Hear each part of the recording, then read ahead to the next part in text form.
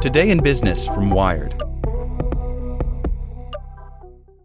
This podcast is sponsored by Ramp. Are you the decision maker in your company? Consider this. For the first time in decades, there's a better option for a corporate card and spend management platform. Meet Ramp, the only corporate card and spend management system designed to help you spend less money so you can make more. Most corporate credit cards offer points as incentives, but those points amount to less than their worth in real cash value. Ramp's business cards offer you cash back, real money in your pocket. Plus, you control who spends what with each vendor. And Ramp's software collects and verifies receipts automatically, which means you'll stop wasteful spending and close your books in hours instead of days. Businesses that use Ramp add up to 5% to their bottom line the first year.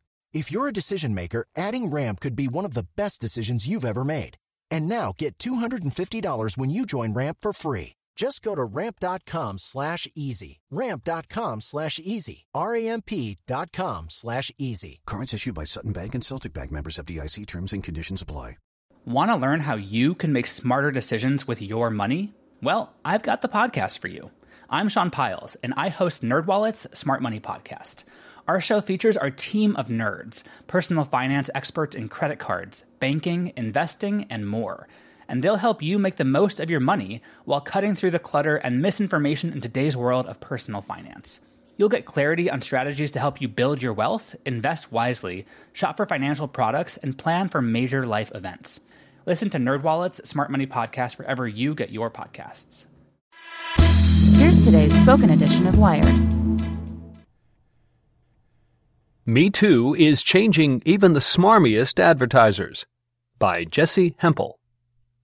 In 2016, the National Center on Sexual Exploitation sent a letter to a fast-growing content marketing network called RevContent. The nonprofit watchdog was concerned about the way some of RevContent's advertisers portrayed women. The network regularly ran ads for mail-order bride services, for example, or ones that featured close-ups of women's breasts. RevContent was the fastest-growing of the content advertising networks, says Haley Halverson, Vice President of Advocacy and Outreach at NCOSE. So we thought it would be a good place to start. For 18 months, Halverson got no response. Then last fall, RevContent's founder and CEO John Lemp reached out for help reducing the racy ads. The times had changed, even for a web advertising in Florida. He credits the birth of his second daughter for his sudden desire to strip the racy ads from his network. He references the hashtag MeToo movement as the reason for the startup's expeditious wokeness. And sure, those things count, but there's an immediate business reason for RevContent to position itself as a clean, well-lit place for web advertisers, as premium advertisers grow increasingly skittish about the material that surfaces adjacent to their brands on the web. Choosing to lay off the cleavage shots is a marketing opportunity. So Lemp invited Halverson to visit the company's Sarasota headquarters, learn how his business works, and help RevContent figure out which ads exploit and degrade women. Content advertising networks are among the web's bottom feeders. It's hard to get a sense of who the largest players are among these companies because the niche is so tiny not many services keep track, but there are at least a couple dozen. The most well-known of these networks are Outbrain and Taboola, but RevContent has grown quickly. Polar, which is a content marketing platform for publishers, predicts this will be a $3.6 billion market by 2020.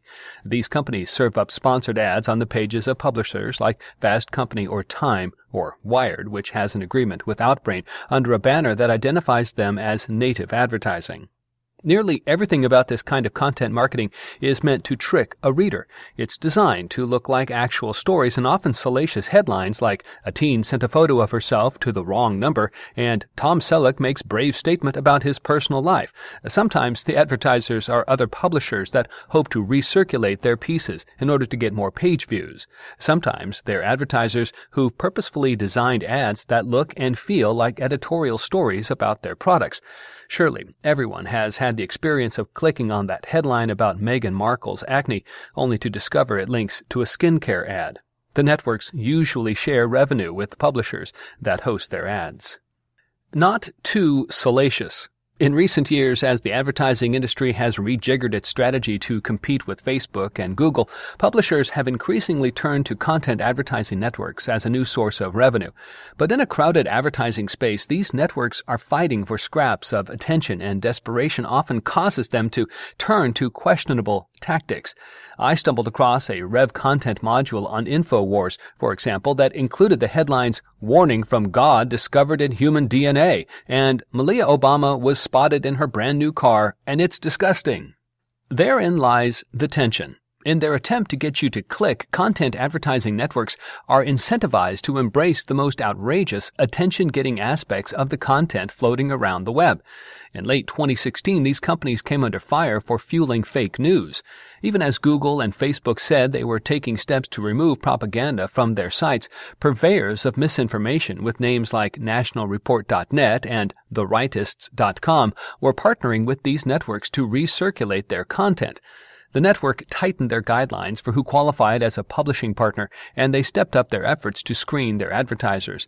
Even so, the widgets containing their ads still slipped through. After the Parkland, Florida shooting in February, for example, the website InfoWars was thrust into the spotlight when founder Alex Jones published a video saying the student gun activists were actors. Both Taboola and RevContent were showing ads on InfoWars, according to Digiday. Taboola pulled its advertising, but as of April 2nd, RevContent continues to partner with InfoWars. The company says it wants to work with independent partners to help determine what content should be removed.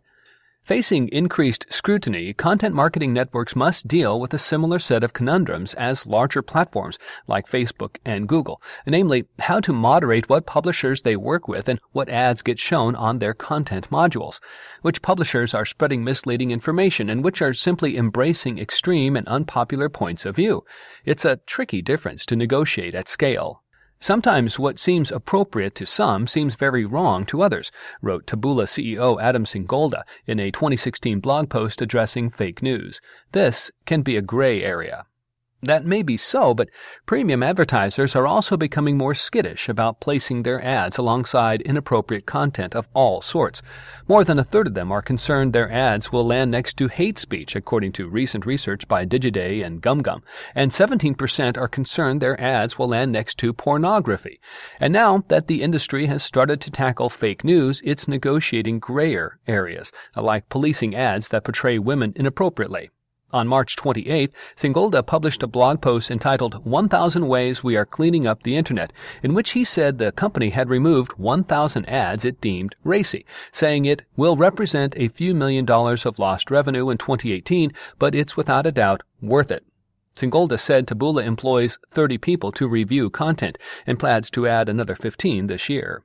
He says the company is also adding an option for readers to flag content they deem racy. Like Lemp, Singolda credits recent fatherhood for his embrace of this issue. The problem with this approach is that the definition of racy material is far more subjective than that of pornography. Google the word, and the first definition that pops up reads, lively, entertaining, and typically mildly titillating sexually. In an environment where sex sells at least as much as fake conspiracy theories, if not more, it's a sizable challenge to figure out what constitutes appropriate above-the-board imagery without exploiting its subjects. This is a question Lemp didn't feel quite qualified to answer last fall when he enlisted the National Center on Sexual Exploitation, NCOSE, to help. Halverson's organization has been working to strip businesses of pornography since 1962, and it has a particularly high bar for what passes as appropriate. Its victories include getting Walmart to remove Cosmo from its checkout aisles and getting large hotel chains like Hyatt and Hilton to remove on-demand pornography from guest rooms. After meeting with RevContent's compliance team to learn how its process for vetting ads worked, Halverson made some immediate suggestions. The network relies on technology to scan its images, and it also has human reviewers that screen for problems.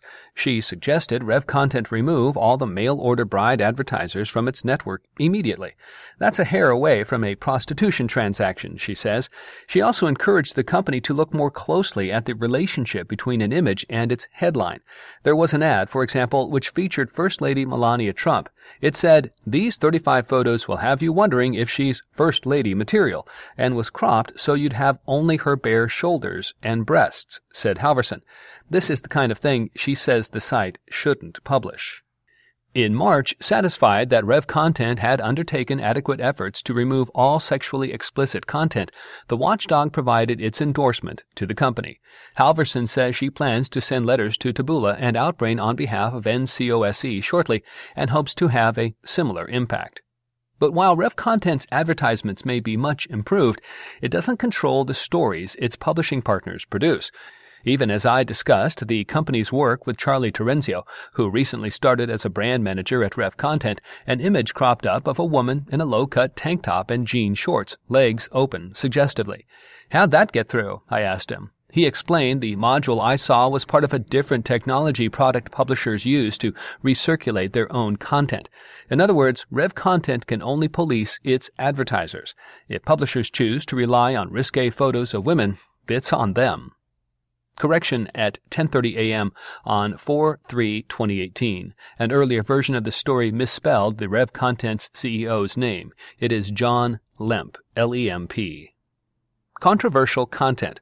Follow these links in the original article for more information.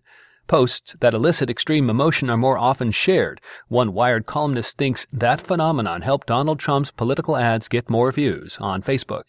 Advertisers have long sold podcasts as the holy grail of attentive listeners without having the data to prove it.